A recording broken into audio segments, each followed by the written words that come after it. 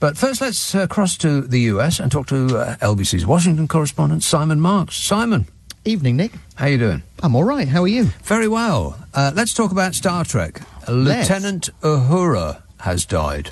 She has, and I suspect, knowing her personality, she wouldn't mind if we suggested that Scotty had beamed her up. Nichelle Nichols, the actress who, of course, starred as Lieutenant Uhura in the first 3 seasons, the original series of Star Trek, alongside, of course, William Shatner and Leonard Nimoy and all the other classic actors who appeared in that iconic series.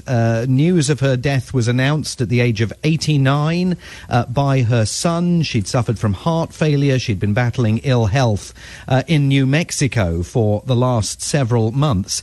I mean, she really was an iconic actress in the United States with a very particular place in American entertainment history, because when Gene Roddenberry, the man who, of course, created Star Trek and who deliberately wanted it to be a kind of socio-economic, diverse melting pot, when he first cast Nichelle Nichols to play Lieutenant Uhura, he knew and she knew that they were making history, because up until then, the vast majority of roles for black women on television in the United States had been in roles that were menial parts, often playing servants in white-dominated households, that kind of thing. Yeah. Lieutenant Uhura was an officer on board the ship, highly skilled in communications technology and a key sort of part of the management team surrounding Captain Kirk, William Shatner. And at one point, she decided very early on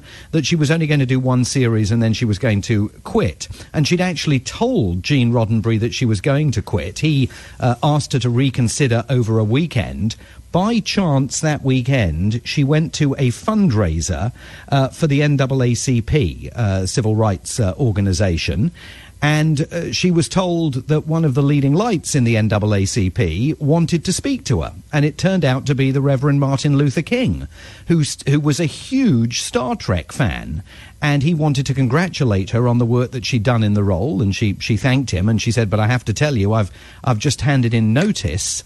And he said, "You can't do that. You don't understand. You don't understand the role that you are playing as a role model for young black men and women by taking on this part." And he talked her out of quitting. And she stayed for the whole run of that first season, that first series, 3 seasons of it, and then reprised the role later on in one of the Star Trek movies. But it's a sad loss here, being widely marked. And yes, you're quite right. She was sort of revolutionary in taking that role. But what was even perhaps more shocking at the time was the first televised interracial kiss between her and William Shatner. Shatner. Absolutely. I mean, in the plot line, they were forced to do it by the authorities on a planet that they were visiting. But again, Gene Roddenberry, the creator of Star Trek, with Nichelle Nichols and William Shatner on this occasion, pushing the envelope. The producers knew how controversial this was going to be.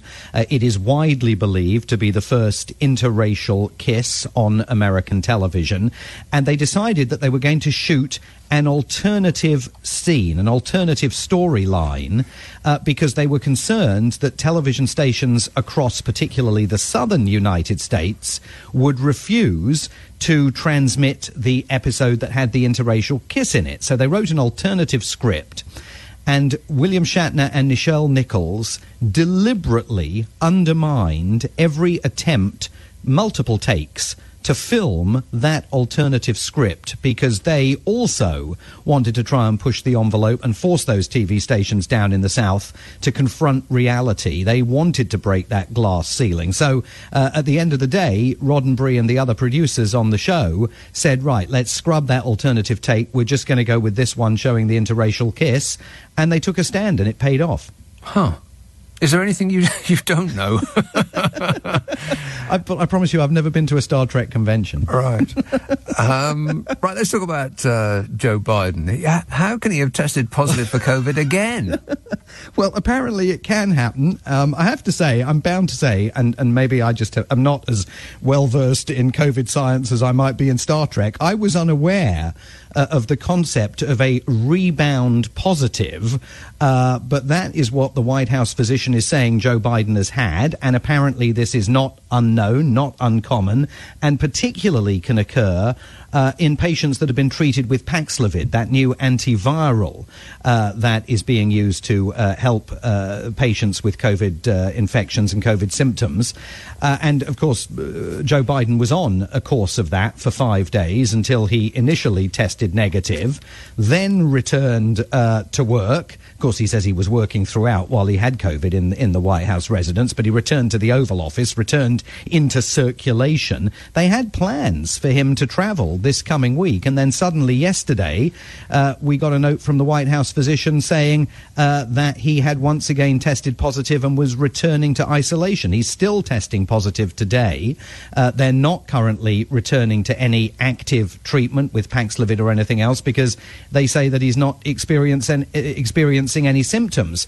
But, you know, as callers to LBC have said on numerous occasions over the past few months, because they've been going through it, there are circumstances under which you can be testing positive long after you feel like you're completely over COVID-19, and quite what the White House will do if we find ourselves in that kind of a situation is very unclear. Joe Biden clearly hoping to get back to work and out of isolation in the course of the next few days. Yeah, particularly as he might be about to have at least one, if not a couple of wins, one specifically on climate change. Yeah, I mean, this time last week, as regular listeners will remember, we described Joe Biden's climate change agenda and all of those proposals that he pledged at the COP26 meeting in Glasgow last year as dead on arrival because Senator Joe Manchin, that Democrat, fellow Democrat of Joe Biden's from the conservative-leaning state of West Virginia,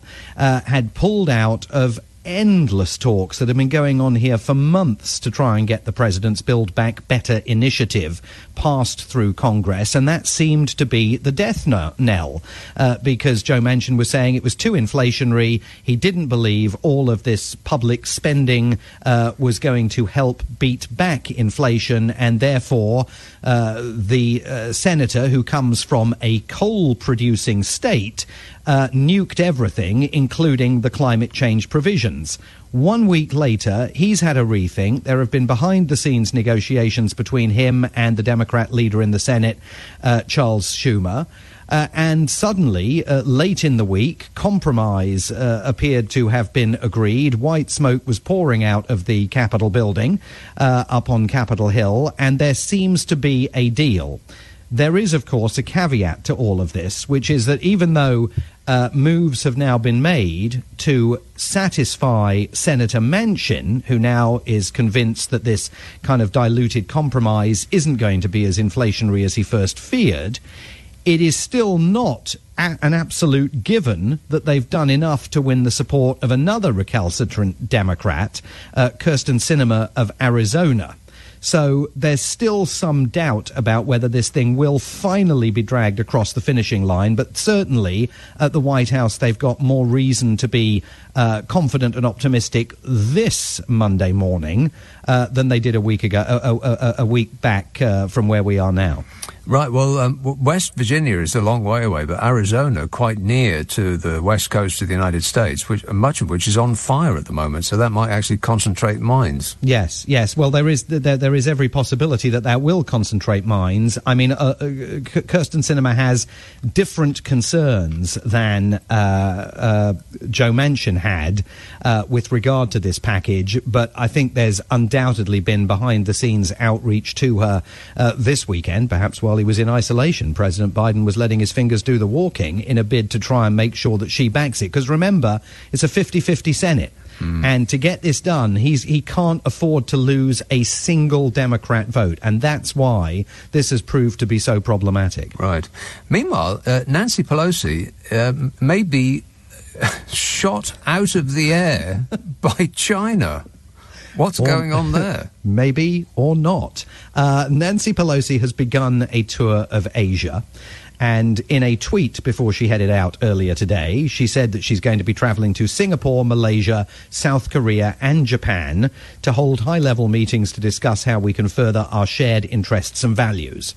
Nothing wrong with any of that, but what she fails to address in that tweet is whether she is or is not going to set foot in Taiwan, which, of course, China claims as its own, and the United States has been taking increasingly pugnacious steps over the last few months in a bid to defend the concept of democracy in Taiwan from the threat that the United States says it faces from the mainland Chinese government. Now, she would become the highest-ranking U.S. government official to set foot on Taiwanese soil since 1997. She is second in line for the presidency after Vice President Kamala Harris. The Chinese have issued very strenuous warnings about what they describe as forceful countermeasures that they will take if she heads to Taiwan. President Biden himself a few days ago conceded that the Pentagon was advising that she should not go, that the visit was not going to be helpful. She has never declaratively said, I'm going to Taiwan, and it's interesting that in this statement today, it's not on the list of destinations. There is some speculation here that there might have been a bit of a deal struck between President Biden and Xi Jinping over this, that Nancy Pelosi's official list of stops would not include Taiwan, but that she might visit Taipei in her unofficial capacity. And quite how that makes a difference to the Chinese, I'm very unclear. But it's going to be very interesting then in the days ahead to see whether she actually goes or not. It's very curious because you would imagine that if Joe Biden didn't want her to go, he'd pick up the phone and say, Nancy, cut it out, don't go. But they've been bending over backwards at the White House to say that she's the Speaker of the House of Representatives. The legislature, Congress, is a co-equal branch of government. She's got the right to make the decision. From which I think you can only surmise that Joe Biden actually wouldn't mind if she went, provided it doesn't cause absolute furore with China. Yes. And finally... in more ways than one. Yes. Donald Trump is accused of burying his ex-wife Ivana at his Bedminster Golf Club to gain a tax break. How does that work? Yeah, I mean, I think, to be fair, the story has been slightly overwritten, but certainly Ivana Trump's final resting place is not far, I believe, from the 18th hole at the President's Bedminster Golf Club, and by operating a cemetery at Bedminster or anywhere else, the former President of the United States or anyone else can enjoy tax breaks on the land that they own. But there's actually a bigger story here because this has been going on now for many years. Donald Trump's intent to build a family mausoleum near that 18th hole at Bedminster for members of the Trump family, and then to sell plots commercially around the mausoleum to any Americans that would dearly like to spend oblivion alongside the former president and members of his family. And local residents have been up in arms, sort of campaigning against this, but he owns the land, he owns the golf club, and they have very much pushed ahead with this plan. And I think that to see Ivana Trump, who of course passed away just a couple of weeks ago, suffering a fall at her home in New York, now being placed on that terrain in Bedminster sends a very clear message that they're absolutely determined not just to build that mausoleum, but also to market the plots, which themselves, have the potential to sell for substantial amounts of money to those people who might fancy the idea of rubbing shoulders with Donald Trump in the afterlife. Who among us wouldn't want to be part of that? Well, maybe it'll be more successful than Trump Steaks, because after all, the customers can't complain, can they? Have you seen the grave? It's the most. I have seen the grave. It's the most rudimentary grave you've ever seen in your life. I mean, it's certainly unfinished. I mean, it's akin to. Why didn't he just throw her in the skip behind the restaurant and be done with it? I'm presuming there'll be some sort of a topping out ceremony to come, or whatever they do to make it slightly more formal. But it certainly looks like there was a desire to place her there before anybody had the chance to say, "You're putting her where?" I'm sure it will be very tasteful when it's finished. Thanks, Simon. Cheers, Nick. Simon Marks, LBC's Washington correspondent.